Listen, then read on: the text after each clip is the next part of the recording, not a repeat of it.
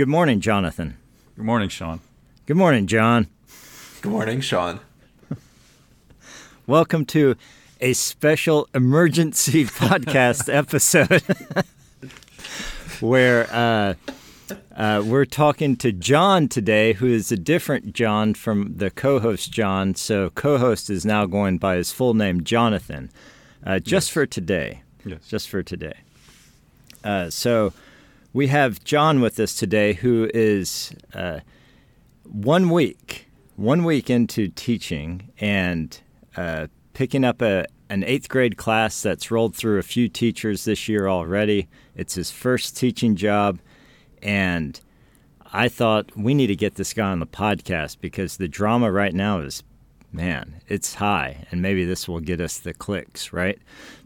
That's what it's about. Well, that's good. I'm happy that my my shall we say unique experience is going to be a real click driver for you guys. I really appreciate that. Well, you know what will help though, John, is if you do something in class to get on the news, right? Sure. Yeah. We're here in Florida. I can do something as small as like acknowledge that gay people exist, and that might do it. Yeah. That might just do it. Or slavery. That might be. Yeah. Or acknowledge that slaves once existed and that was bad. Yeah. Because then people will start looking into your background and they can find our podcast episode. That's exactly right. I think that's a foolproof solution. Well, thank you for joining us, John. Not just to sacrifice your future of teaching for our clicks, but to share your story, because it is like, when we were talking about this, and I should give some background. John, another former student of mine, and the decision to go into teaching, I believe, was about maybe a year and a half, 2 years ago, and his journey has been one where I've been sort of, like he's touched base with me a few times, and I've been really encouraging as a former teacher and someone who I felt like John was a really strong personality to be a great teacher, but I think we need to examine what's going on in this current situation that he finds himself in. So John, do you mind? Oh, well, I was just going to say, so Shaun, you're kind of responsible for this situation. Yes, I'm willing to say that this is Shaun's fault. This is Shaun's fault. This is 100% Shaun's fault. All of this is should be held responsible for. Okay, good. Yeah, that's a good way to start. That's good. Wow. Okay. Well, actually, I was going to ask John if you could talk about what were you doing before you went into teaching. Sure. So the the moment I decided to go into teaching, I was working as a producer at a local news station here where I live in Florida. And Florida, as is being nationally covered, is going through, the whole nation is, but Florida in particular is going through this incredible shortage of teachers. And I was sitting in as a producer, which is sort of like a manager of reporters, just covering stories about how this teacher shortage was so dire, how parents were being asked to volunteer to sit into classrooms. And the one that pushed me over the edge was a story about how the National Guard was being called in to teach students. Wow. Okay. Yeah. Sounds about right. I should say the Florida National Guard was being called in to teach students. This is all state specific. And that really did. Hearing that story, and I'm pretty sure that never actually came to fruition, but just hearing that was even a possibility, and me having been really, really unhappy at my job, and recognizing that the only part of the job that I actually liked was when I was training new reporters. We would take in reporters fresh out of college who didn't have any real experience in the news industry. And before I was there, they were just sort of dropped in and expected to do the news. And that went about as well as you might imagine it did. Right. So even my far from expert advice in just having a second voice seems to improve them a lot. And that was something that I really enjoyed, was training them. So with all that in mind, I left SNN at April to early May of last year with the intention, and immediately went into began the process of becoming a teacher here in Florida. Yeah, right. What was your educational background? Was it like journalism or, like media production or something? Or it was media production as well as pre-law. I sort of did both of those things.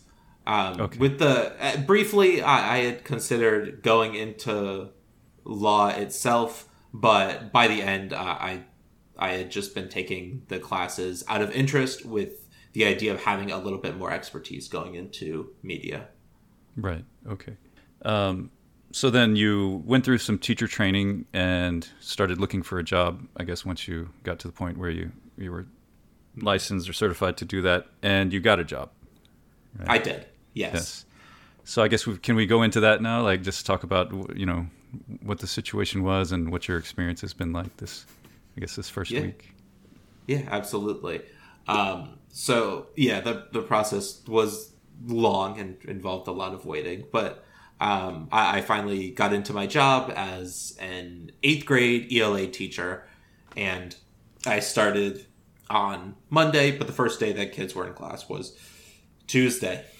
And the school that I'm at is as I mentioned to you guys, is a Title I school, and one that is located at the sort of epicenter of financial and just personal challenges in the city that I live in. So Title I means that the students are coming from families that are, living in poverty. There's some way of measuring. Is that how they decide, like, the sort of the economic status of the students? Yeah, that's exactly right. Okay. It's a measurement of like a portion of the student body of a particular school, as well as the location that the school is in, to determine if the school qualifies for Title I. That gets them a little bit of extra grants and aids, as well as like priority donations from the district.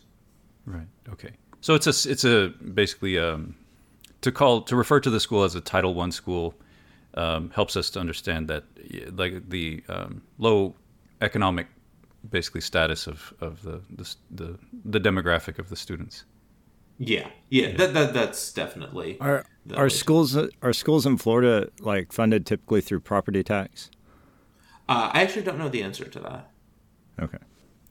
I should probably just because in Texas, a lot of the funding comes from property taxes, and so so that's why you see such a big swing between schools in, like, wealthier neighborhoods and schools in more impoverished neighborhoods, is because that sort of direct connection there.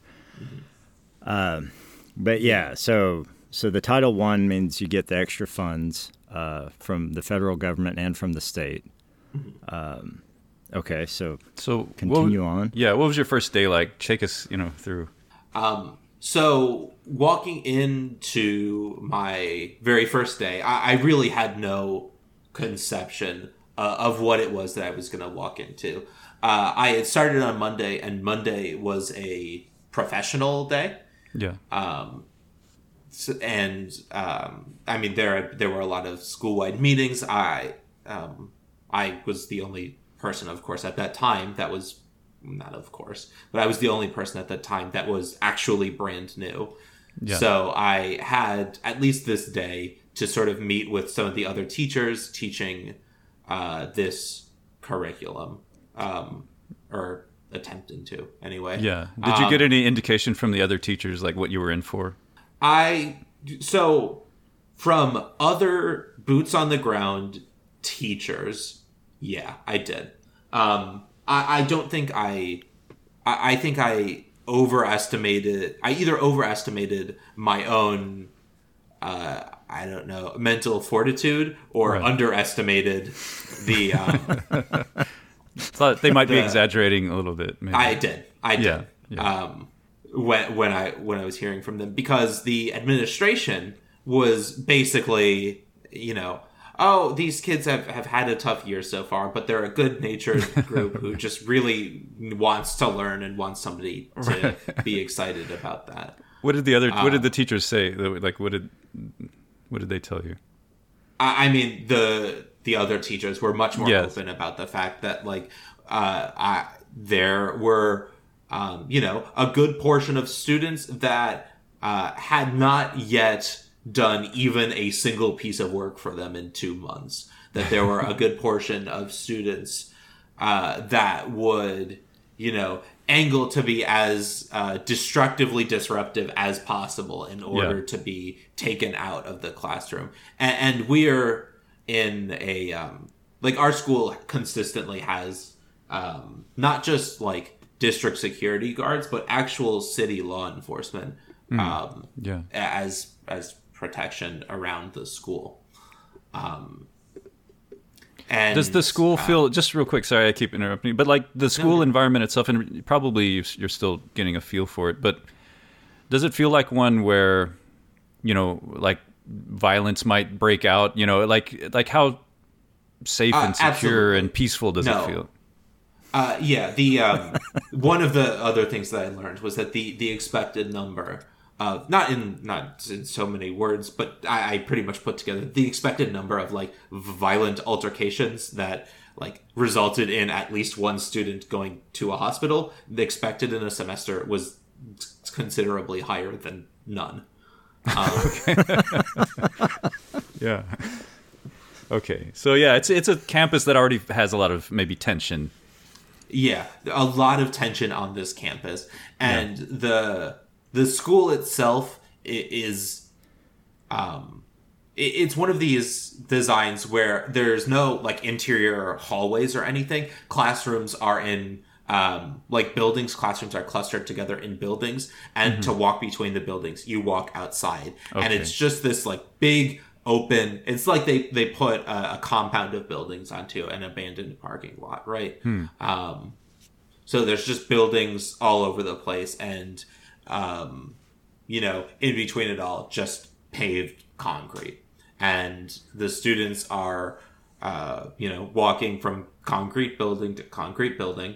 And it's it does feel very much like an industrial compound. Really? Yeah. So there's not even like an aesthetically pleasing aspect to the campus or anything like that. I mean, some of the teachers do try with like the exterior of their classrooms. They try and, like, decorate it. Yeah. But for the most part, no. Well, I guess, I mean, like, if they're stepping outdoors, there's the potential of having, a park-like atmosphere, trees and grass, and things like that. There's nothing like that. There are a few, like, small like patches of grass, but I mean, there is one of those patches of what used to be grass right outside my door, but because students don't really care, the grass has been trampled. It is now all just dirt, dry dirt. Yeah, right. Okay, so then your first day of actual class, how was that? Sure. So I walked in. Actually, it's instructive to say that on Monday, I was encouraged to do something very, like, I considered it pretty juvenile for 8th graders, very fun and arty. It was, like, basically a sort of spend the day making a gets to know me collage of sorts. That the students would get a sheet that has some questions on them and questions about them, like, what is your dream? Where are you from? Just sort of, like, vapid questions like that. But the idea is that they could have this day to get creative and to get to know me while I started to get to know them. Right. Whose idea was that? Just another teacher suggested it? Or? That was I have a first year teacher mentor. Yes. Okay. Who is another teacher, but I tend to qualify in mindset as much more in the administration's line of thinking. Right.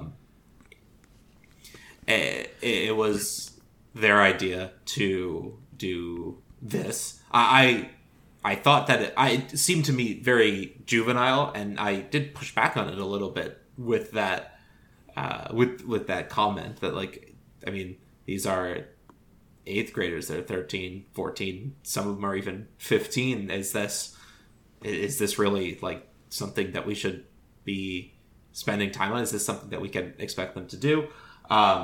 And it turns out that the answer to that question was no. I shouldn't expect them to do that.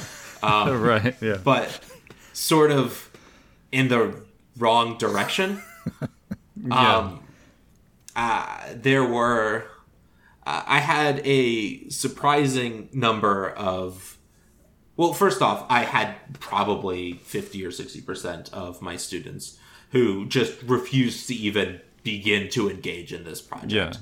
They just were not interested in it at all. They weren't interested in trying. They weren't interested in hearing what I had to say or anything. Absolutely not. They had, in their minds, run 3 teachers out the door already, and so it was just a matter of time until they did it again. So why should they bother? Really, if you're going to be gone, in a short amount of time, then completely ignored me. Did that? Yeah. That was probably we'll say 50% of the students. We had another. You're saying 50, like half the students? Yeah, about half. Okay, I'd say maybe more, but at least half. Another substantial group of the students would at least pretended to begin to attempt to do this, but eventually drifted off in the same direction as the rest. Even those that tried to engage in the project, I had this sort of crystallizing moment with a student who seemed like they wanted to engage with this project. Yeah. They were trying to describe themselves as a genius, but raised their hand and asked me how to spell the word genius. Yeah. So it became very clear to me that I was not only dealing with students who had no intention of even attempting to try to learn and engage in the class, but I had students in 8th grade that were that had the reading and writing comprehension levels found in like early elementary school. And indeed, when I was finally given access to it's, I don't know if you have this where you are, it's called iReady.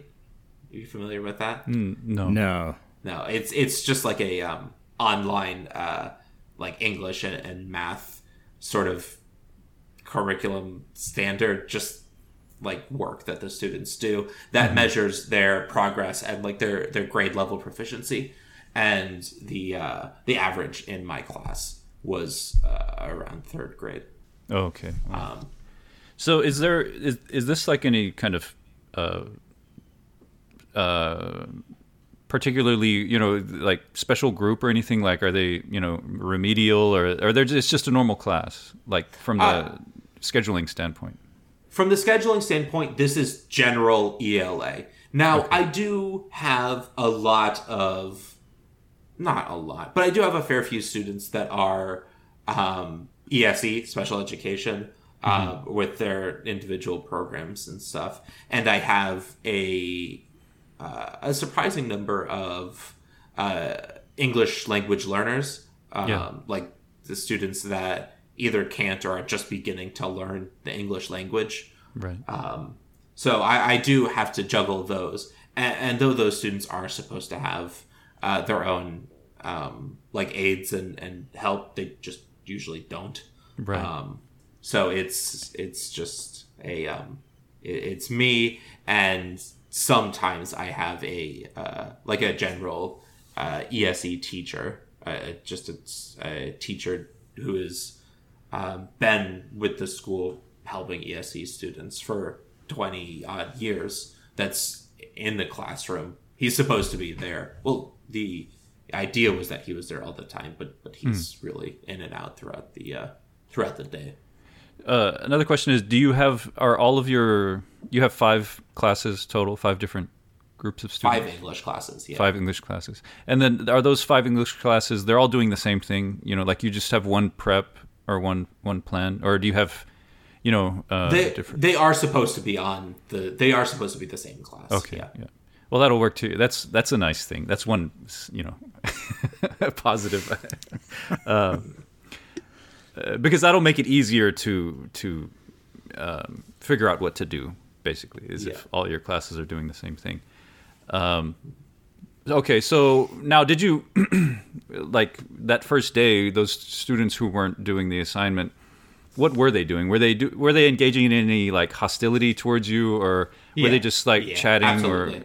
Okay. Absolutely. No, I mean everything from just, shouting across the room, throwing things across the room. They've got this like goo that they have that they were throwing across the room. I don't know what a better word for it is. Yeah. Yelling at each other, yelling at me if I ever even attempted to try and direct them back. Like, how would they yell at you? Can you give an example? Oh my God, Miss Page didn't make me do this. Oh, Why can't she be here?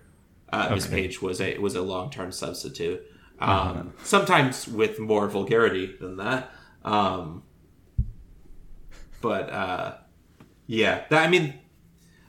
then I spent, I did that on Monday on, Wait, can I just real quick, just was there any potential of like fights breaking out or anything like that? Or it was just like a lot of complaining, a lot of being loud and throwing stuff? Like, did it go beyond that?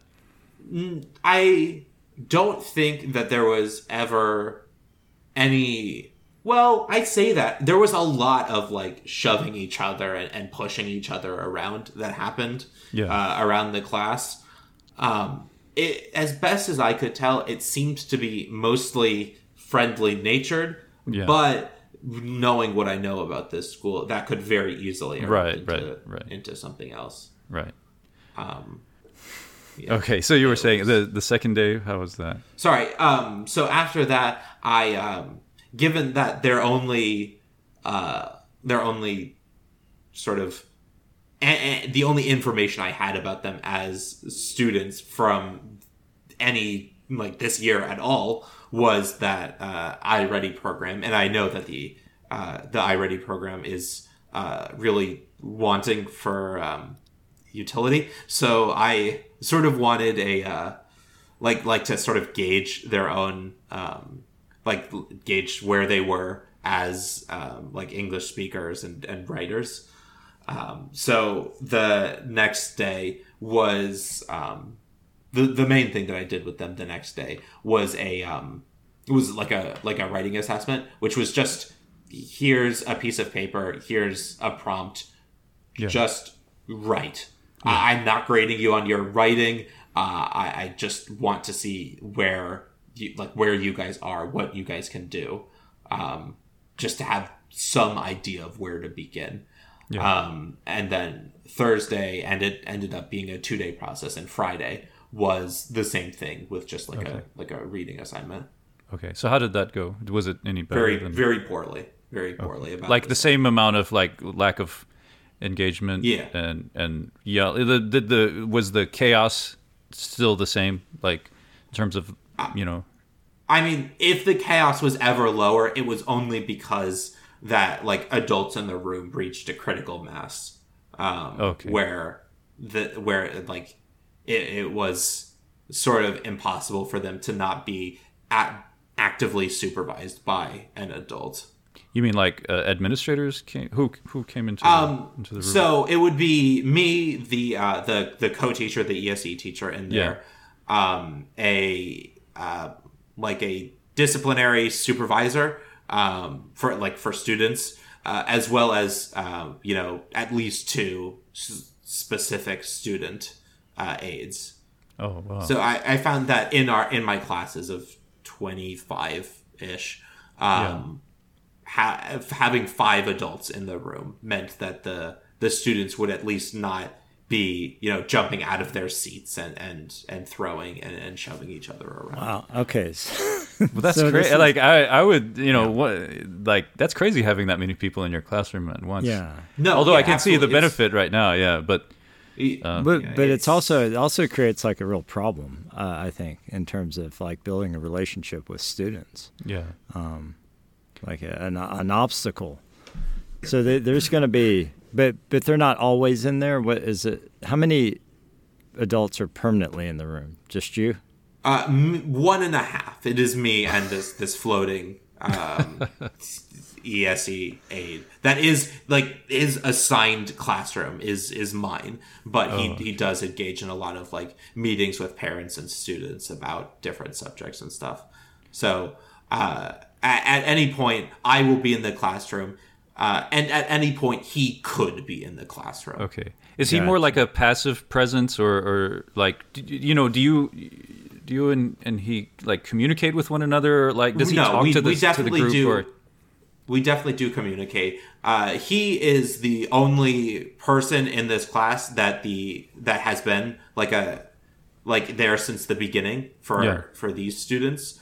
But his presence in that classroom was infrequent enough that they still needed another teacher in there because he couldn't be expected to be there all or even enough of the time. Right. I guess what I mean is, how do you like feel about like his effect, when he's there? Is it totally positive? Is it helpful? Is it like maybe does it confuse who's in charge at all? I mean, it certainly doesn't confuse who's in charge. The students run that classroom. Well, let me put it this way, like if the students have a complaint or they, want to, even like, who are they directing their frustration at? Are they directing it at you or him? Does he receive any of that, like complaining and all that stuff? No, they direct their frustration at me. Okay. So just as an unknown quantity. Okay. What's their relationship like with him? I mean, it's hard to say. Many students will go to him just for regular questioning stuff. Yeah. Not question about like the English language, God forbid, but just questions about like classroom behavior. Like they need to go to the bathroom. Okay. They'll go and ask him. They need permission, to. Yeah. They want to go to the clinic to get out of the classroom. They'll go ask him. Mm-hmm. But most of the students who's complain, like who want to comment about the classroom will, and that's a very few amount of students. But those students who seem like they even have the ability to want to learn will typically take their complaints to like a trusted teacher outside of the classroom, to another teacher on campus. Right. Yeah. Huh. Okay. Well. Okay. So, with all these other adults that you talked about, the potential being there, would they come in based on like reports of unruliness? Like, why would the other adults show up? So there are a few students that do have like permanent aides, either translators or ESE aides that are assigned to them. Okay. So those adults float in and out of the classroom. Okay. So they're with those students. And what about the disciplinary guy? He was there. I'm pretty sure he was there due to unruliness. Not unruliness that was unusual as far as I can tell, but just unruliness in the presence of a new teacher. Right, I got you. Supporting your disciplinary. All right, efforts. So of those adults, how many are going to be like real like district men, like company men, like who would like toe the line, and like if you do like, and you have to perform a certain way, or it'll be noted. probably just the ESE aide is like that. But he's potentially always there, right? Yeah. Okay. All right. What sort of like how much? I know I already asked you this, but like, how much freedom in the lesson planning and curriculum writing do you have? Yeah, basically none. But you still have to write lesson plans. So yeah, what was told to me from the administration perspective, these students are expected to complete their 8th grade curriculum to be at 8th grade proficiency, with at least 13% of the student body exceeding that. And the expectation is that in the curriculum, I am teaching the materials and getting the the prescribed results out of them. Mm-hmm. But the way that I teach those materials is the reason that teachers are expected to develop their own lesson plans. Right. Yeah. I mean, I think I struggle to. I was thinking about this, like because you were describing this yesterday when we first started discussing this, and I was telling you that, you know, this seems like a system where a bunch of decisions have been made separately and nothing's been synced up. But now it starts to feel like it starts to feel like the system's trying to kill itself, or something, because this is this is very strange to have this kind of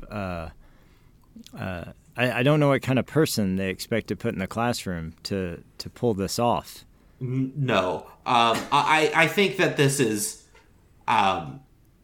it's certainly impossible for me. Like I am not going to be able to meet all of those standards, and I struggle to imagine the kind of person for whom those 3 different metrics, student behavior, student learning, and administrative success could all coexist for. Yeah.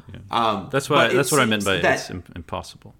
Yeah, but it seems that every single adult on that campus is in full-throated denial of that fact. Yeah. Even the boots on the ground teachers seem to not want to acknowledge that truth. Yeah. They have to, because it's too depressing. It's too there's too much, cognitive dissonance that would come from acknowledging it. Mm-hmm. But it's really impossible. That's I would say forget about that. Forget about the curriculum stuff, and I mean forget about it from the point of view of don't expect. Just release yourself of that expectation. Probably it's better not to say that to anyone or whatever. But like on a podcast that's listened to by dozens. But I'm explicitly saying definitely not gonna do that. Yeah. I'm saying that out loud. Yeah. But don't even make it a goal. Don't even make it like something that you're trying to do, because it will get in the way of what you actually need to do. Yeah, sure. if you worry about that stuff, because really what you need to do, and it's actually a really valuable thing that you can do in this situation, which is this is a chance for you to get to know these students and get to know this 8th graders in this community, at this school, and that's really should be your priority is sort of, think of yourself, this, my advice right now, this is, coming from someone who I would give up on that really easily, the idea there may be, so if I were a better teacher, I might not be advising you this way. But my advice to you is that, when you go into class and everything, any kind of objectives that you have for improving behavior or achieving any kind of academic things should be extremely, extremely modest. Doable. You should be, you should set them up in a way where you can be sure that you're going to achieve some success in it. And if you don't, it'll just be a matter of tweaking, a few things to make it successful. That's how like low your expectations should be. And there are some practical, like doable improvements that you can probably make, but you have to go in there on the one hand having very realistic expectations, and then on the other hand, kind of like an observer in a way, like go in not trying to control, but like trying to gather as much information and understanding and insight as you can into what's going on, right? And this is a long process, so and I left teaching for probably almost 10 years. I haven't done the math, but and when I went back to the classroom, I had to do this whole thing over again. Like, it's something that I think you probably have to constantly do it, but to me, it's one of the first fundamental skills of teaching. And like another way of putting it is like figure out how to have a positive relationship with these students where they will respond to you, positively, at least to the extent that they're able to right now. Like you have to see how much can they do that right now and get that, to happen. I don't know if I'm speaking too abstractly. Well, no. I think John understands. I'm willing to guess. Yeah, yeah. that you get what he's saying, John. Yes. Yes, I do. The question I have is whether or not he's going to be able to get away with that. Because I completely. Well, agree. It doesn't matter. It doesn't matter. Like I agree. It doesn't matter. It doesn't matter if they want to come in and fire him for this. Like in my mind, it doesn't matter because like that's the better thing to do is to build the relationship. But I'm just curious to see like, is that a tenable position for him to have at like that's yeah, maybe I'm really not. Interested to watch this unfold if you take our advice. But what is a tenable position? No, I mean from the district standpoint, from this. I know, but from their standpoint, standpoint, what is a tenable position? If you put yourself in, well, that he place, said it. What do they want? He said it to get them to 8th grade reading level, and I don't remember what else, but a series of like, highly improbable events. Right. Okay. So yeah. So I'm saying to be just very frank about it. Whether you get fired or not is not up to you. There's nothing you can do about that. It's totally up to them. Or whether you get a bad report or they think you're a bad teacher or you're not. Whatever the result is from the perspective of the district or the school is completely out of your hands. Unless you want to be not. I'm saying too directly. Like someone in John's position. Like the only way they could. Like you have to think am I going to try to do, what's actually effective or what needs to be done, or try to make it seem like I'm doing what these unrealistic expectations are, and and that it's just go get depressed. Jonathan, but I think I feel like I'm not communicating well to you because I feel like I'm agreeing with all of this. What I'm saying is that I don't think whether or not I guess I disagree with whether or not he gets fired is entirely out of his hands. I think you could easily not meet the standards, John, that they're asking for, but if you're dancing like they want you to dance, and you're just doggedly trying to crush this curriculum, then I think they'd be like, oh, we can give you another shot at this, because they'd just be delighted to have somebody to do that. I think the advice that you're going to get from us, though, is going to be a lot more. It's going to put the district in a much more. They're going to have to really think about what kind of teacher they want, because somebody who's prioritizing building the relationships with the students, which could easily take the rest of the year, It could easily and it could preempt easily the entire curriculum. Yeah, and you might not make that much progress with it. Right. But go ahead. Sorry, Shaun, finish your thought. No, I'm just saying like that. That's going to put the district more in a spot where,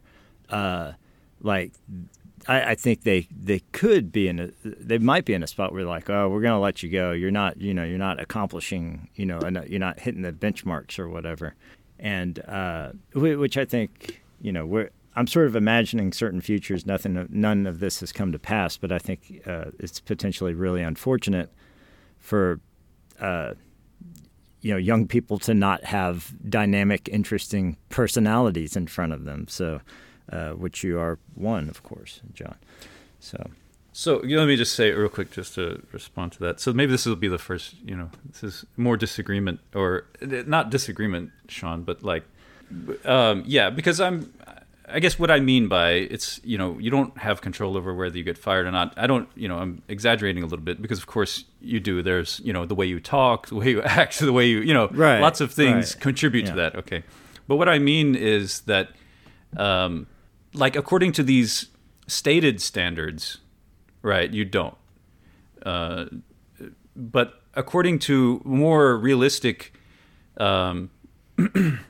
rational standards, I think the chances of getting fired are pretty low, considering that this teaching position has had such a high turnover.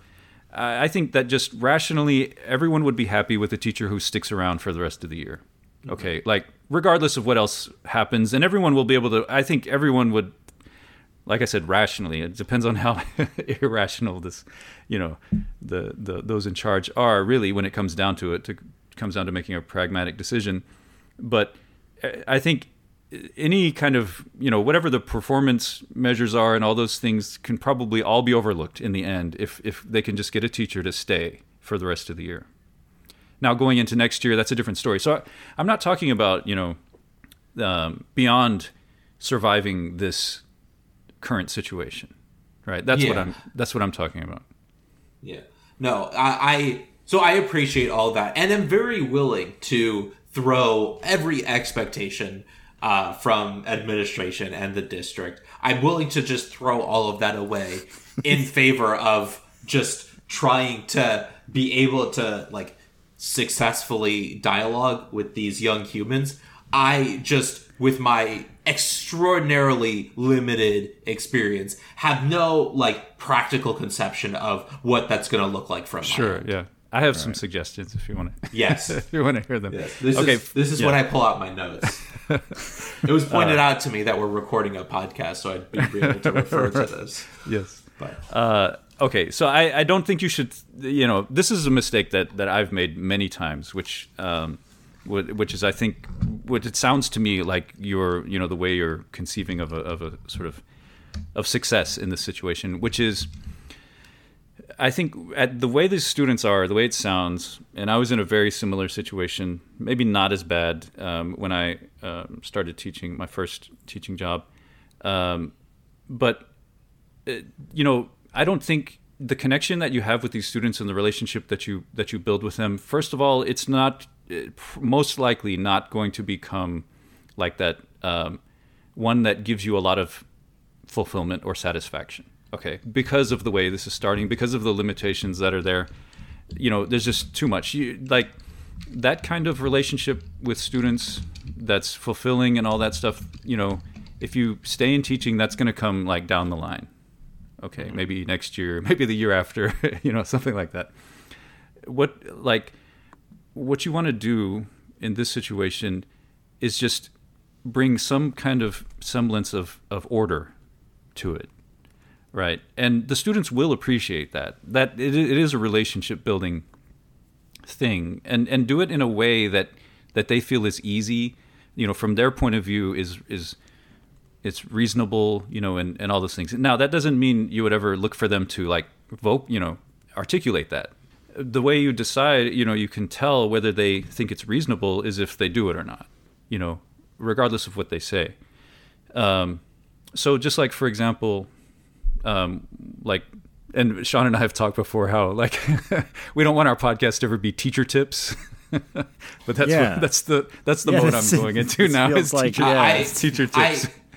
I appreciate that this is a break from standard and basically desperate to hear teacher tips. All right, but I just want to, like, the responsibility shifts now from me over to John for anything that follows. Yeah, and Shaun, feel free to object. That's what will make this discussion more spicy. Continue to. I'm going to listen. I want to hear it out, but I already filed a private objection, but I want to hear it out. Okay. Yeah. Sure. Okay, so John, like, one of the very practical problems of class is starting it. This is starting class. It's very difficult. It can be very difficult, right? And in the situation that you're describing, I imagine it is very difficult, right? Because you have probably students coming in, they come into the classroom, they start doing whatever, right? You're waiting for the bell to ring or or whatever, right? Some kind of signal that, like, it's time for class to start. And then, maybe you fight for their attention for a little bit. And then probably, whatever level of success you achieve in doing that, probably, I would imagine in the first, 5 minutes of trying to do that, you already feel defeated. Right? Yeah. Okay. Yeah. Now, here's a way of, doing that I've discovered, and Shaun, this was in collaboration with Shaun, so I don't know how much credit, Shaun, to give you with this, but you can speak up about that, which is a starting class ritual. Okay, these are some real practice. Do the students have assigned seating? They do have assigned seating, but they do not obey it. Okay, good. So this is the first thing to do is, like, create. This is going to sound so opposite of what I normally say. Create a seating chart. Okay. And stand in the front of the door. Label there's some work involved in this, but label the desks, like, with an alphanumeric thing, like A1, A2, A3. You can do rows and numbers, and have your seating chart. When the students come in, you say, greet them. How's it going today? Okay, you're sitting in A3. Go have a seat. Right. Direct them to their desk, and say, like, okay, take out a piece of paper and something to write with. Have it ready. Just give them clear instructions that they don't really, I'm not saying they're going to do it, but it's so simple. Like, they have to, like, if they don't do it, then many more of them will do it. Let me put it that way. Then potentially not do it. And if they don't, then that'll give you some important information that even, like, this very reasonable, very simple thing, they're not cooperating with you on. Okay. Mm-hmm. So you just say, go, have a seat, take out something to write with. And then create, like, a ritual that you use to start class. Like, what I do is that, I tell the students, when you come into class, you sit down and have something ready, to do the journal. And we start with the journal. And then when the bell rings, I start, I play some music for, like 5 minutes, very short. And I put, like, a really easy prompt, just like a sentence starter or something like that. And I just say, start with the sentence starter and then just write whatever you want. For 5 minutes. You can even write, I don't know what to say, and just keep writing that over and over again if you want. All I'm looking for is that you're writing. Your pen or pencil is moving on the paper. And now here you'll have to probably use, like, some kind of incentive, some kind of, like, a grade or something like that. But it'll be so, your goal is to make it so easy that they're like, that they're impression of it is like, what, I'm getting a grade just for doing this. This is really easy. Like you want to tap into that mentality that they feel like it's too easy, But what this will do, if you can implement it, and I can give you further, like, advice about, like, the practical implementation of it. What this will do is it will relieve that pressure that you have at the beginning of every class period, and maybe you'll have 5 minutes of order at the beginning of every class period. Maybe everything will fall apart after that. Okay, but this is a victory, right? It's like those 5 minutes of order.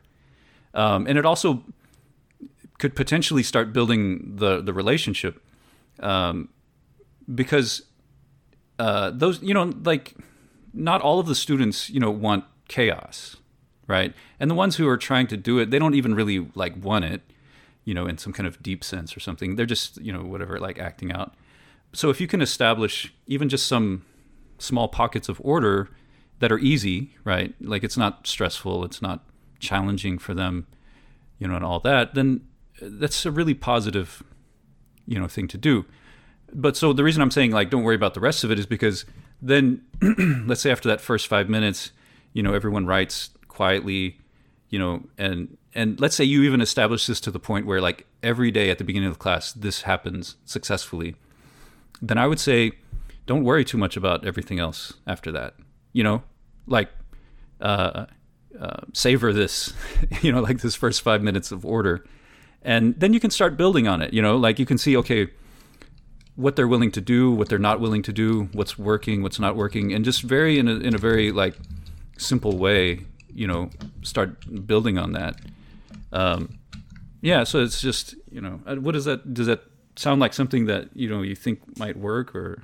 It's something I'm willing to try.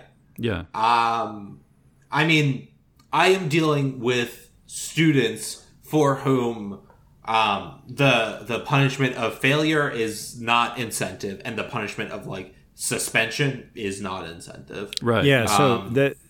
So I think it's important to realize that Jonathan's not. I'm guessing that you would say you're not actually putting failure on the table. What you're doing is you're incentivizing success. Like that's the only side of this that you focus on. What I'm saying is you you have to give them a reason to do it, right? Right. Yeah. I wouldn't hold the stick over them. I would just be very careful. Be very careful with the stick for sure. But like. But at least it puts you in a situation where, like, let's say, okay, like this is what I mean by you need to gather information and insight. Like if you try something like this, then you'll see who's going to do it and who's not going to do it.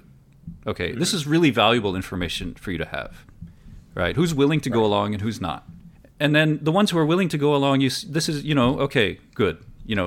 They're responding reasonably to this, and that doesn't mean they're going to be perfect or they're always going to do it or anything like that, but it's an important thing to know, because you have to start being able to see the students more precisely, like their characteristics and their behavior, and that like the ones who even the ones who refuse to do this, right, they refuse to cooperate to this point, those can probably be further divided into those who are just following what others are doing and those who are leading it, and that's also very important to figure out, because like another thing, is this the group dynamics in a class, in any class, but especially in a class like this, are some of the most valuable information and insight that you can gather, is to see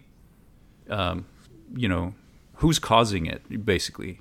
Who's causing the disorder and the chaos, and it might be more than one, but then your approach to each one of those students might be different depending on what insight you gain about each of those students, right? Mm-hmm. And like I'm saying, like this is not going to be some kind of magic solution, but it's and this is just an example also. So like if it's not appropriate or doesn't match your situation or something, but something like that, where like you can start to distinguish between the students who are at a minimum level willing to go along with what you're asking them to do, and like find some way for them to actually do that, and those who are just not, and then figuring out what to do with them, right? Like how to address that.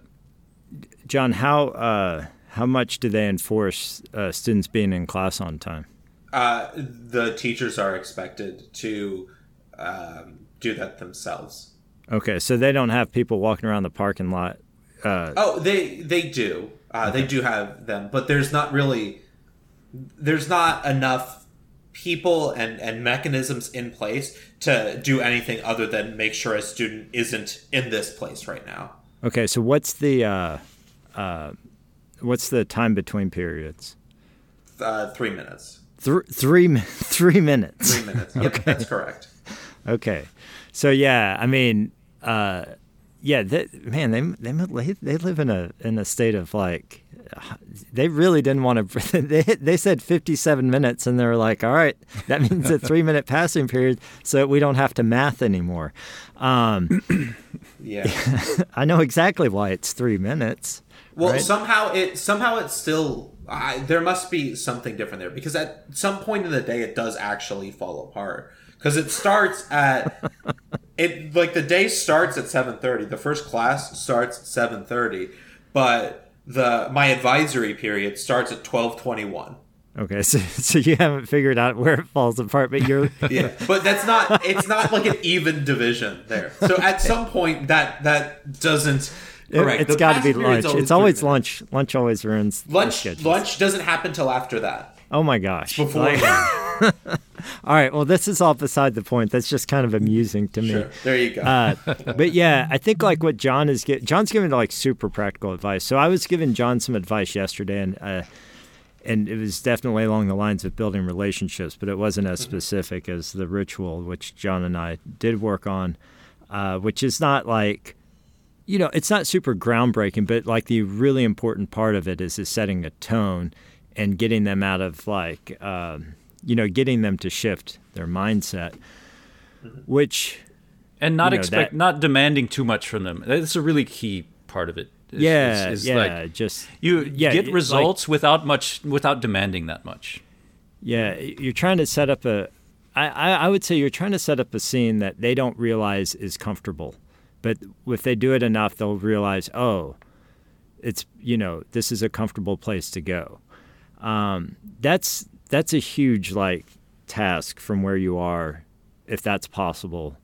To that idea of just like a student being comfortable in like being in my class and not being finding that comfort through like total disengagement, that idea is basically alien at this point.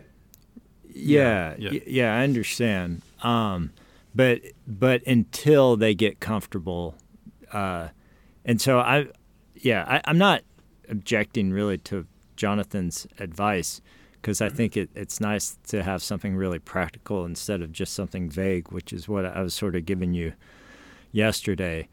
But I do think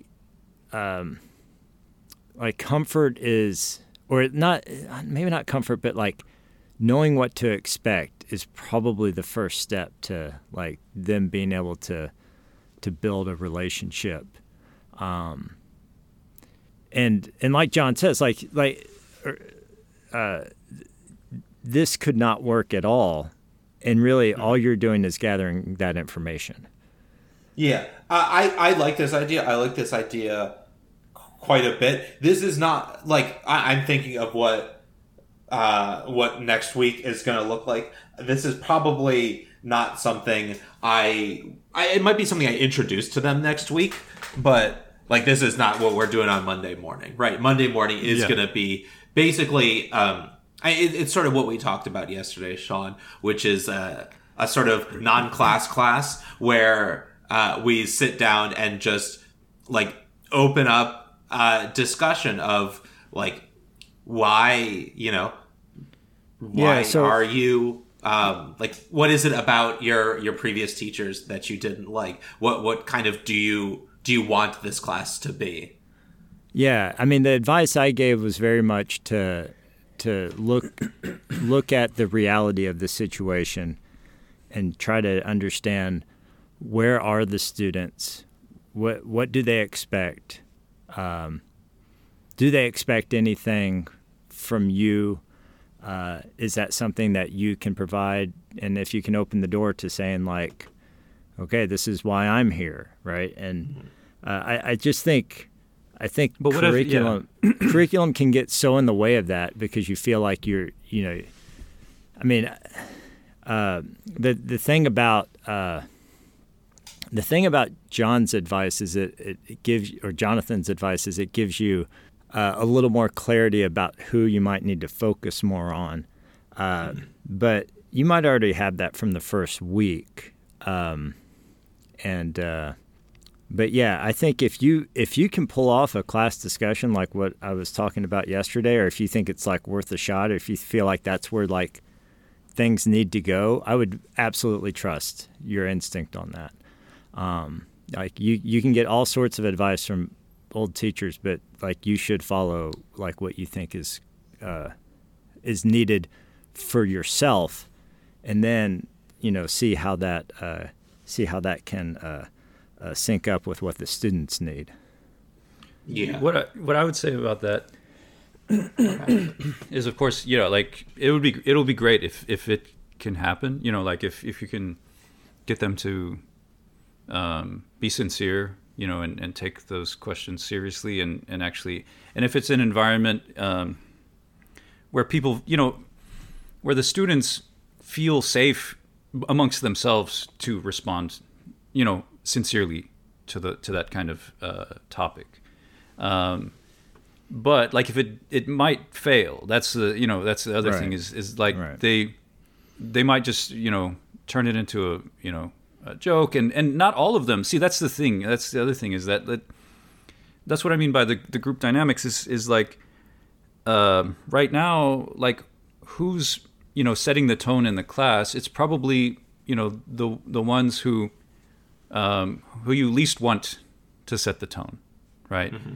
And they're gonna probably, you can bet, continue to set the tone unless you can alter that dynamic somehow. And like another way you can think of it is that there's some percentage of the students in your class who would be willing to, who probably want things to change, right? Like they want a more organized class. They want it to they don't want their classmates to be in charge, right?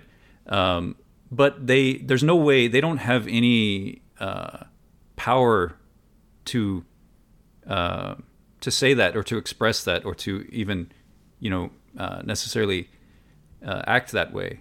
And so like I really look at this, I think, more like, unfortunately, like it's a kind of a political situation, mm-hmm. Where like your job is to kind of like go in and undermine the current power, undermine the current power structure that's in place, and you have certain tools that you can use, rhetorical, and you have certain things that you can lean on for that, and try to lift up the ones who will cooperate with you, the more, let's say, positively inclined students, and remove influence from the ones who are,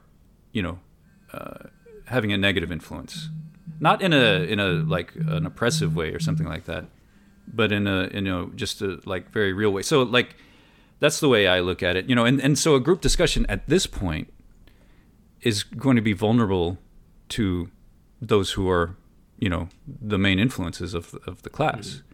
It's going to be extremely vulnerable to that, because what you're asking is for like a sort of sincere engagement, right? Yeah. This is something that I have been trying to think about, like practical implementations of, because I agree with you, obviously, that I think that if I just open the class with, okay, let's talk, that's me immediately sacrificing control of that class for the day. Just absolutely. So I've been thinking about ways that I would want to implement this, and just trying to find ways that, I mean, the ideal would be for me to have like this conversation with individual students. Yeah. But that's just not something that can practically happen in this class. It's just not something that's going to be able to be successful, because, I mean, these students, for their own safety, do need at least one adult in the room actively paying attention to what's going on. Yeah.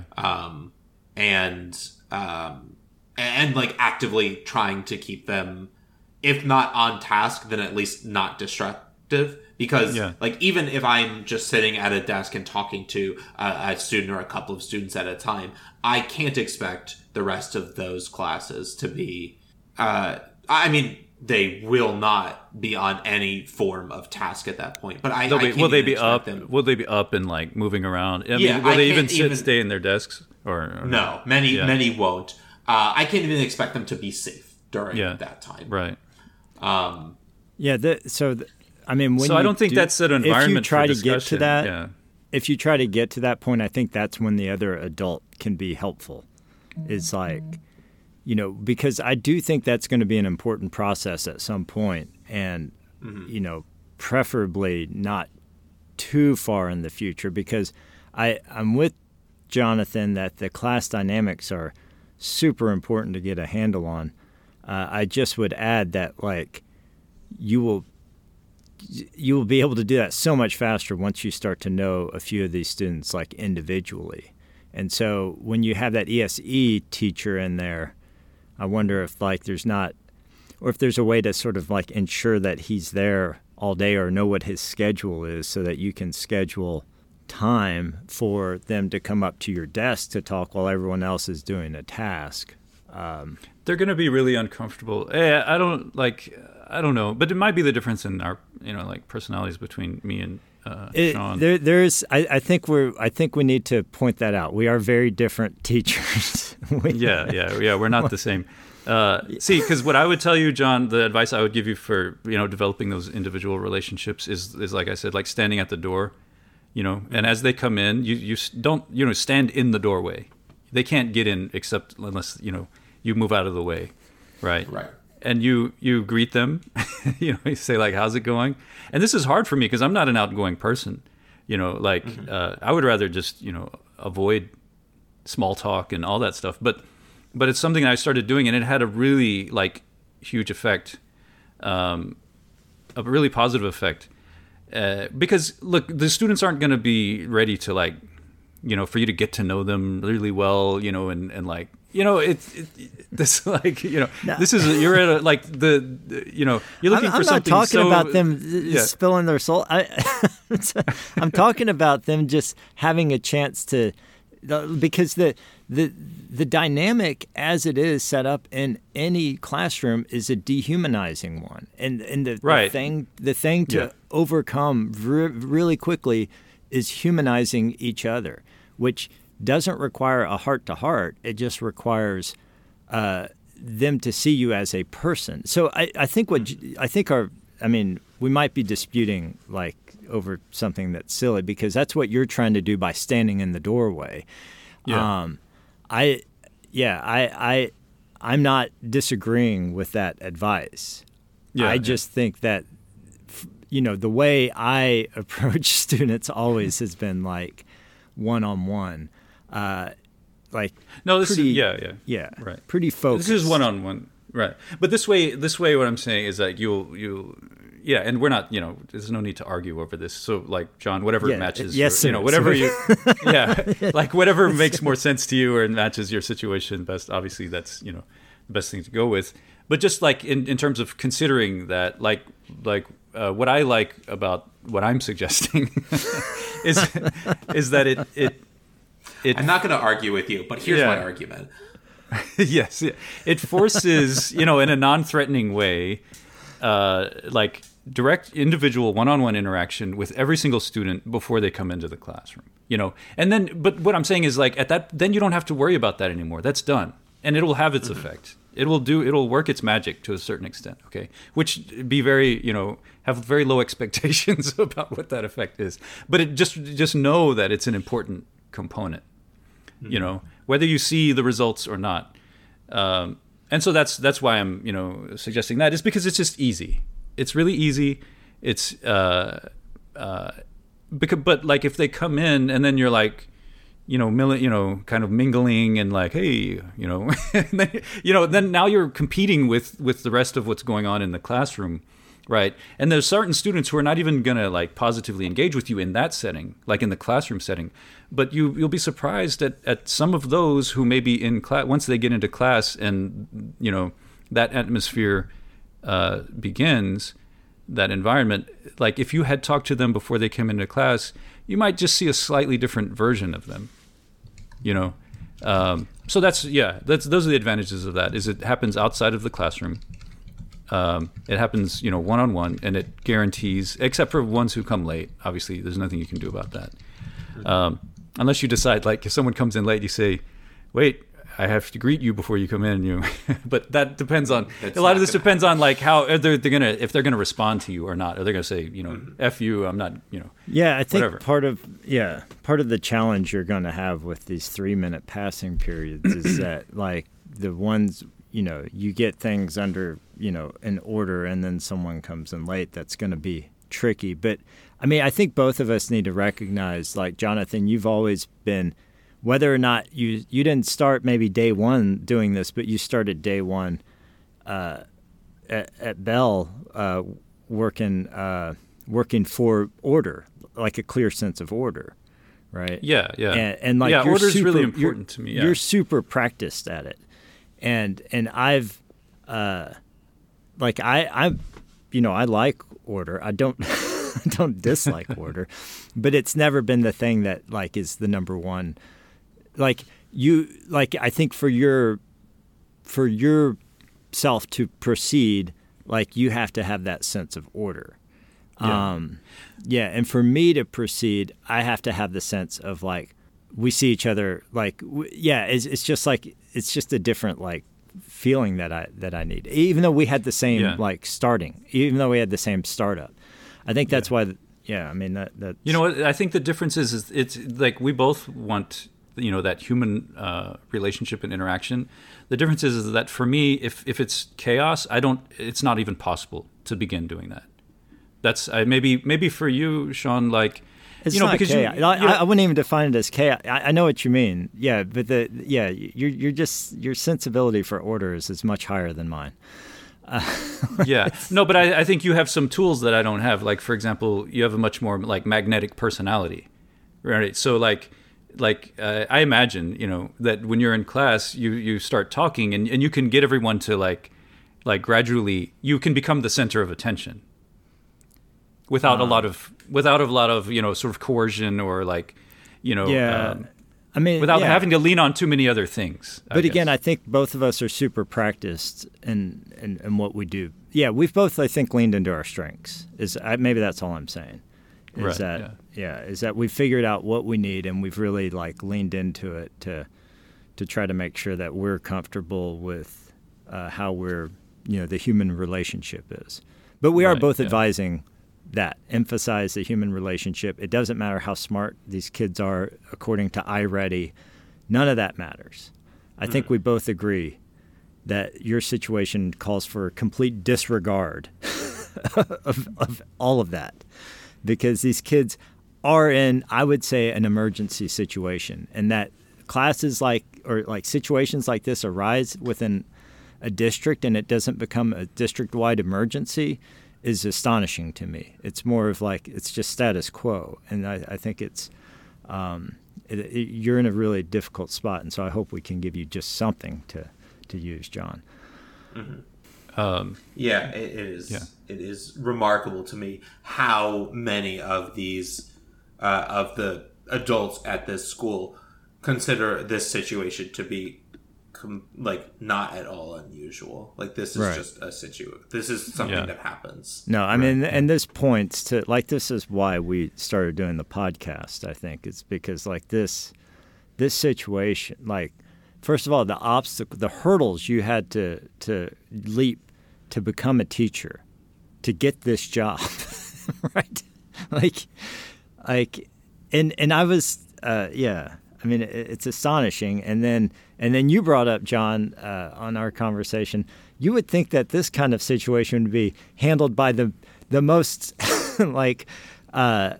veteran, teachers, well seasoned in every situation. But no, this is my first teaching job. The experts in order, right, if you will. Right. Yeah. Right. So I appreciate both of your different your personalities as teachers. Obviously, Shaun, I'm much more familiar with yours, given that you taught about half of my classes in high school. It's kind of a lot. I mean, not really a joke. But I do, for this class, for the one that I am in right now, I really do need to establish at least some small sense of order in these classes, I think. Because, John, go ahead. Go ahead. I was just going to ask, what is your personality like? Because I don't know you personally. So, like, are you the type of, like, because if we just use myself and Shaun as examples, like Shaun, I've always felt he really likes talking to people. He's I think attracted to relationships, and I think that informs a lot of how he approaches class as a teacher. I, on the other hand, I'm an introvert. I'm pretty reserved. Like, it's kind of unusual for me to be a teacher when you think of like a stereotypical kind of teacher. But I'm someone who, like, I'm also like task oriented. Like, when I know my job is to be the teacher, I can like do teacher stuff, and I can go into a teacher mode and like talk to students, in that way. Whereas if I'm just being myself, then I wouldn't be, interacting like that. And so, like, that can also, probably to a large degree, it's important to know thyself, which is like, so just from, I'm just curious, like, how would you assess your personality when it comes to interacting with large groups of people, those kinds of things? I'd say I probably, on that spectrum, land closer to Shaun, not a lot closer. With as far as my personality goes, with a stronger lean in and focus on like storytelling from a like performance perspective. This is something that you had mentioned yesterday, Shaun, is that there are those kinds of teachers that are putting on a show, so to speak. And I found myself really fixated on that idea because I am somebody who describes myself as obsessed with storytelling. And the reason that I chose English, the reason that I latched on to English myself, and the reason that I feel, or I should probably say felt at this point, that I had some aptitude for teaching English was because I had just like this built-in desire to both be a storyteller and to teach and inspire storytelling. Good. That's, I guess, if you're looking, like, that's the abstract sort of airy way that I might describe my personality. As a teacher, it is, I do enjoy I shouldn't talk as if I do. I feel like I would enjoy having those like relationships and trust with those students. Of course, I myself was very influenced by the strong relationships I had with some of my teachers who will go unnamed. But that is something that I think is something I would like to have eventually, but that's not something that I'm targeting for right now. My target I'll tell you what I told Shaun, and that's that I felt like at the end of my day yesterday, and this started with a message on me asking Shaun how much paperwork he did for the school district on a weekly basis. But at the end of this week, it was, among the most demotivating and deflating like 4 days that I've had in memory. But I'm going to go back on Monday, and my goal is just at the end of next week to feel measurably less nihilistic than I do right now. Right. That's my goal. That is, if I can do that, then I will continue to go back. Right. Yeah. Because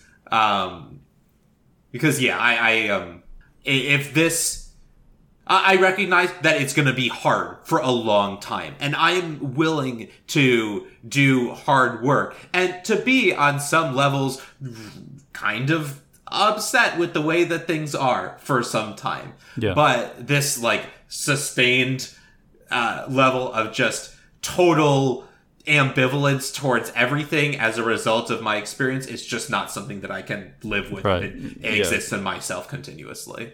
Yeah. I would say for sure. Then like the finding some positive interaction with the students is going to be key to that, because you can't keep going day after day and interact with a group of people who are hostile to you and maybe seem to hate you and resent your what you say and resent your presence and And I totally recognize that it's not their students, it's not the students' fault that there are that way to some extent. Obviously, there is some decisions being made, but it's not really their fault that they're thinking that line, and that all of that disdain isn't really directed at me. Well, I mean, it's directed at me, but it's not meant it's for not personal. me. Yeah. No. And I recognize that, and I'm able to observe that and understand that from the outside and looking in. But in the moment, it does feel like, I'm fighting a war in that class just to get out the other side. Right. Yeah. Which is which is not something that I think any person in that room wants to be true. Right. Yeah. Well, and it can be very personal. Yeah, I could tell you some stories, but if we need to hear some. Yeah, I mean, go ahead. I mean, it's interesting that you say that you don't think anyone in that room wants that to be true, and so at least you have that sense about what about who they are, right? Because really,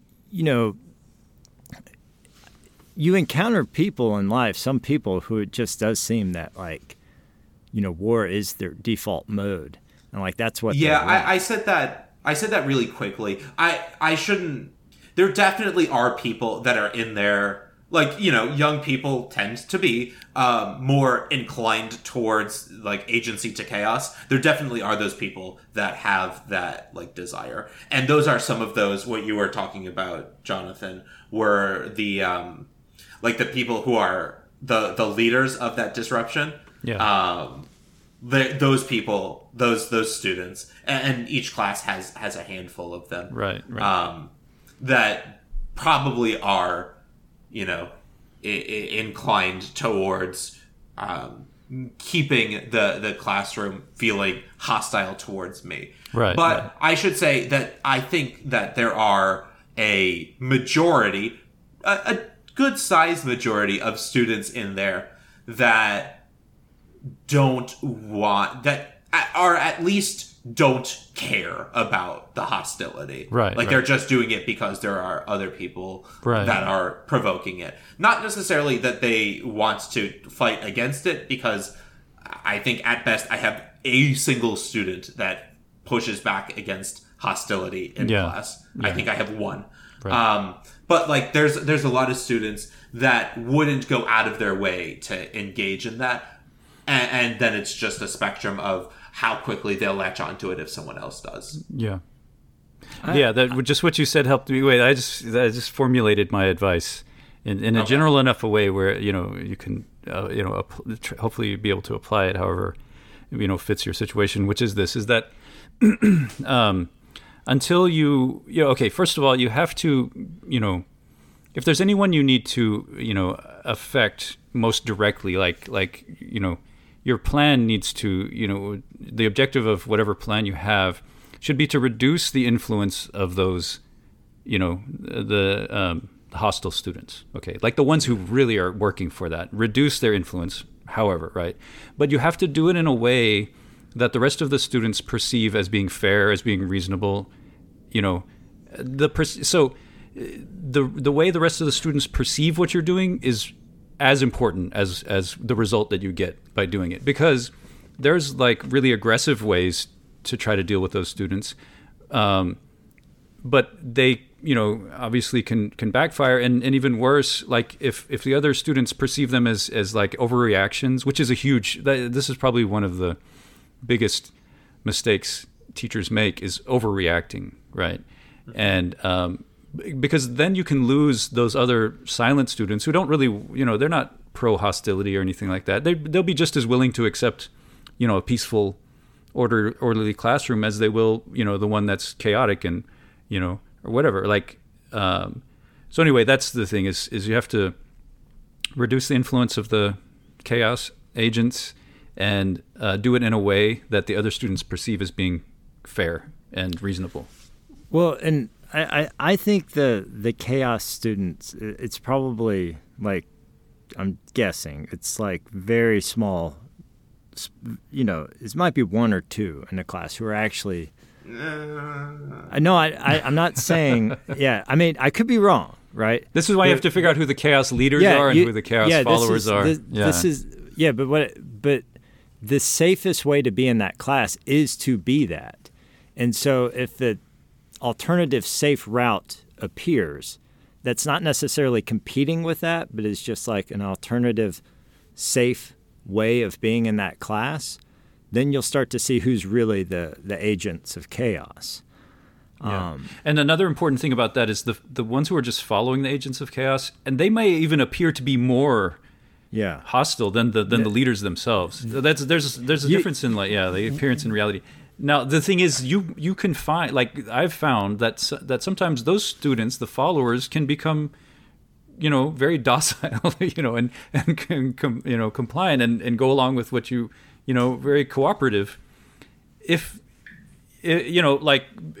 So don't, let's say you have 10,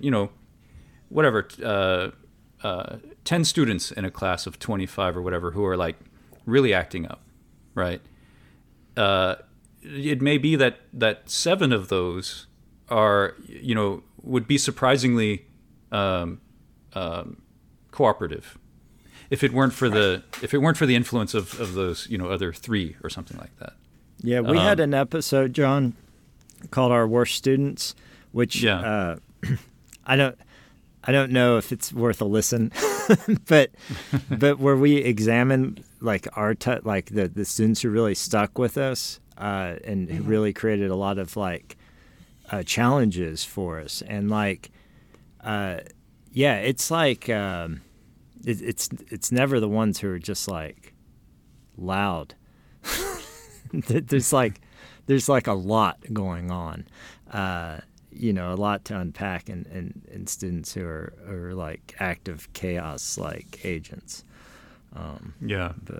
But you're in a different. I've got just as many quiet chaos characters as I do loud ones. And that's where it might that might be where the source is. Like that, the loud people are extroverts, right? Right. So, like, if you have, a way of being in that class where the extroverts can feel good about, just like interacting with each other, they might be less chaotic. It's not easy to pull off, but it's just, meeting that need of, but that's like, I'm being vague. I think we need to go with John's like super practical advice. So I do appreciate that, but yes, I am looking. And if this doesn't fit the podcast format, then we can save this. I don't want to disrupt your triage podcast too much, but any practical implementation is I'm going to find intensely useful just because I have, 0 experience at this point. Yeah. Well, the big thing I think that Jonathan says, sorry, I keep going back between John and Jonathan, but the big thing that Jonathan, my co-host, says that I think is important is get your get the thing that you're expecting to get done very low. Like there's this, I mean, we complained about this. And Jonathan and I complained about this before, and nothing changed. This tendency to just like slap high expectations on everything and expect that to be the solve. No, I mean, make the expectation something attainable so that you can actually feel like you got somewhere. And so make yourself I think what he's talking about, like a 5 minute, 5 minutes. See if you can pull off 5 minutes in class, and of how you want class to be. Yeah. And so, in which case, like if you like the idea of the ritual, I'm sure we can send you a lot of prompts and like little pieces of music that we've played over the years. like I was also thinking, Jonathan, the system could be really useful for John because of how varied his students are across the their skill sets are so wide ranging. The system, yeah, but not right now. I mean, but not right now. Not right now. Yeah. The system is more curriculum based.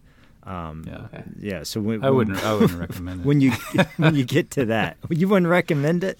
Not the way you, not the way you and I like started it, but the way, but just the idea, just from the standpoint concept, of just from the standpoint of dealing with that like range of like student skill sets. Yeah. Did you hear that, listeners? That means there's going to be a sequel to this. Yeah, I was going to say, anytime you want to come on, John, I'd be glad to. It'll mix things up a bit, freshen up the conversations to have another perspective. Because Shaun and I are just too convinced of our, that we're right. Yeah, well, and this episode has sort of really, given that light to the ways that we're different, so that's good. Yeah, it is remarkable in the way that you guys are able to both like respectfully acknowledge that the other is right, and then spend like the next 90 seconds like thoughtfully and carefully dismantling the other's arguments. It's truly it's wonderful to see. All right. Yeah, we're obviously both right. Both John, both classrooms existed in the same school at one point in time. So okay. So John, just the last way to conceptualize this that I would like to advise you is to take the stress off. Mostly, like I think if you can, think of it this way, is that like think of yourself as like an experimenter, like a scientist. Okay. And when you go into the classroom, it's just like a laboratory, right? So just try some things and then you see what happens. Like, don't go in thinking of it as like success or failure, but just gathering, information. Sorry, I would say data, but that's, that term has been too abused. And try to gain insight. And that's it, and now, of course, that's way easier said than done. But try to disconnect, like any sense of your own success or failure or, like thinking of this as like, you made a bad choice or not, or, like those kinds of things, because really those are impossible issues to resolve or think about or anything right now. Like right now, it's really just a matter of survival, as as sad as that may sound, but really it is, but you can learn so much like from this experience, is if you systematically, try to do some things, like I said, some very modest things, see what happens, and learn from what happens. Gain some insight from it. Yeah. I am starving for insight on this student body at this point. So. Yes. Insight that's not just in a deluge of online charts and numbers. Yeah, and I think acronyms. Yeah, John's really good at, like, he's right to focus on your. I'm sorry, Jonathan's really right. You focus on your mental state of like removing the stress. Like you're. It's hard, obviously, when you're in it, but to the extent that you can, like, take the pressure off. I mean, like, this is. Set small goals and see what you can do. And the goal is like, and the reason I think the reason this can become something that's you can stick with is, I think your ultimate goal is to build a relationship, with students who possibly could really benefit from having someone like you in their lives, and not to overstate it, just a little, you're just giving them something possibly, and it might just be a sense however minor that might be. But just like each, them getting a sense of their own dignity would be like something for so many kids, like that would be like nice for them to have. It's like, oh, I have dignity. Like this person sees me as a person worthy of like interacting with and of having an existence. Like, that's where you're starting from. Like that's Right. that's where they are, and they've been. This is something. Yeah, this is something that we talked about a little bit yesterday. Is that because of all of these administrators who are so just out of touch with the way that these students are, and all the teachers that are in full-throated denial of the impossibility of the situation and just, rigorously stick to the curriculum above all else, including, learning of the curriculum. You get a bunch of students that do feel like very dehumanized, that they're not being treated as young people, but as these little sources of mayhem. And I think that that's like one of my number one priorities will be to try to, as respectfully, acknowledge that truth, and admitting to my own adherence to that truth at first in lieu of any other type, and to just try and humanize myself and them in all of our eyes. Yeah, very good. Yeah, I agree. I mean, and you're, being also, we're, as teachers, we're dehumanized. Everyone in the whole system is being dehumanized. Mm-hmm. So, yeah, it's we have to start with ourselves and treat ourselves as humans, and then we can treat, the students as humans. But, yeah, I totally agree. Yeah. Okay. Well, I think we should wrap it up there, and then, not to save any secret teacher tips for not the podcast, but it really is something that's like it's going to be so dependent on the class, and like all we can really do is throw ideas at the wall, and you got to decide what's going to work for you. Yeah. So, but yeah, it would be great, however the path goes for you, John. It'd be great to get an update sometime. And I will absolutely keep you guys apprised of this situation. If it sounds like that's something you guys want, I'm more than happy to keep you apprised, to tell you how it's going, and do another. I'll give you like status updates on how much I wanted to punt an 8th grader through the window every day. Yeah. Well, we've all been there. So, and if you haven't been there, you're probably not listening to this podcast. That it seems like the target audience is those people who have experienced that very specific, very real emotion. Yeah, and who realize that things need to change. So, okay, all right. Well, thank you, John, for your time and your story. And good luck. Of course, thanks for having me. And Jonathan, as always, thank you for co-hosting and providing my perspective with a lot of grounding, and also thank you to our friend Matt, who we had to postpone our Don Quixote book club in order to do this recording, this emergency episode. So I'm sorry, Matt. I'm sorry. I didn't know that until just now. Yeah. I feel bad. I'm sorry, Matt. Yes, that's what you need, John, is a little more guilt going into the week. Thank you for that. Let's just add that to the list. Yeah. All right, and thank you, listeners, for this for listening to this episode.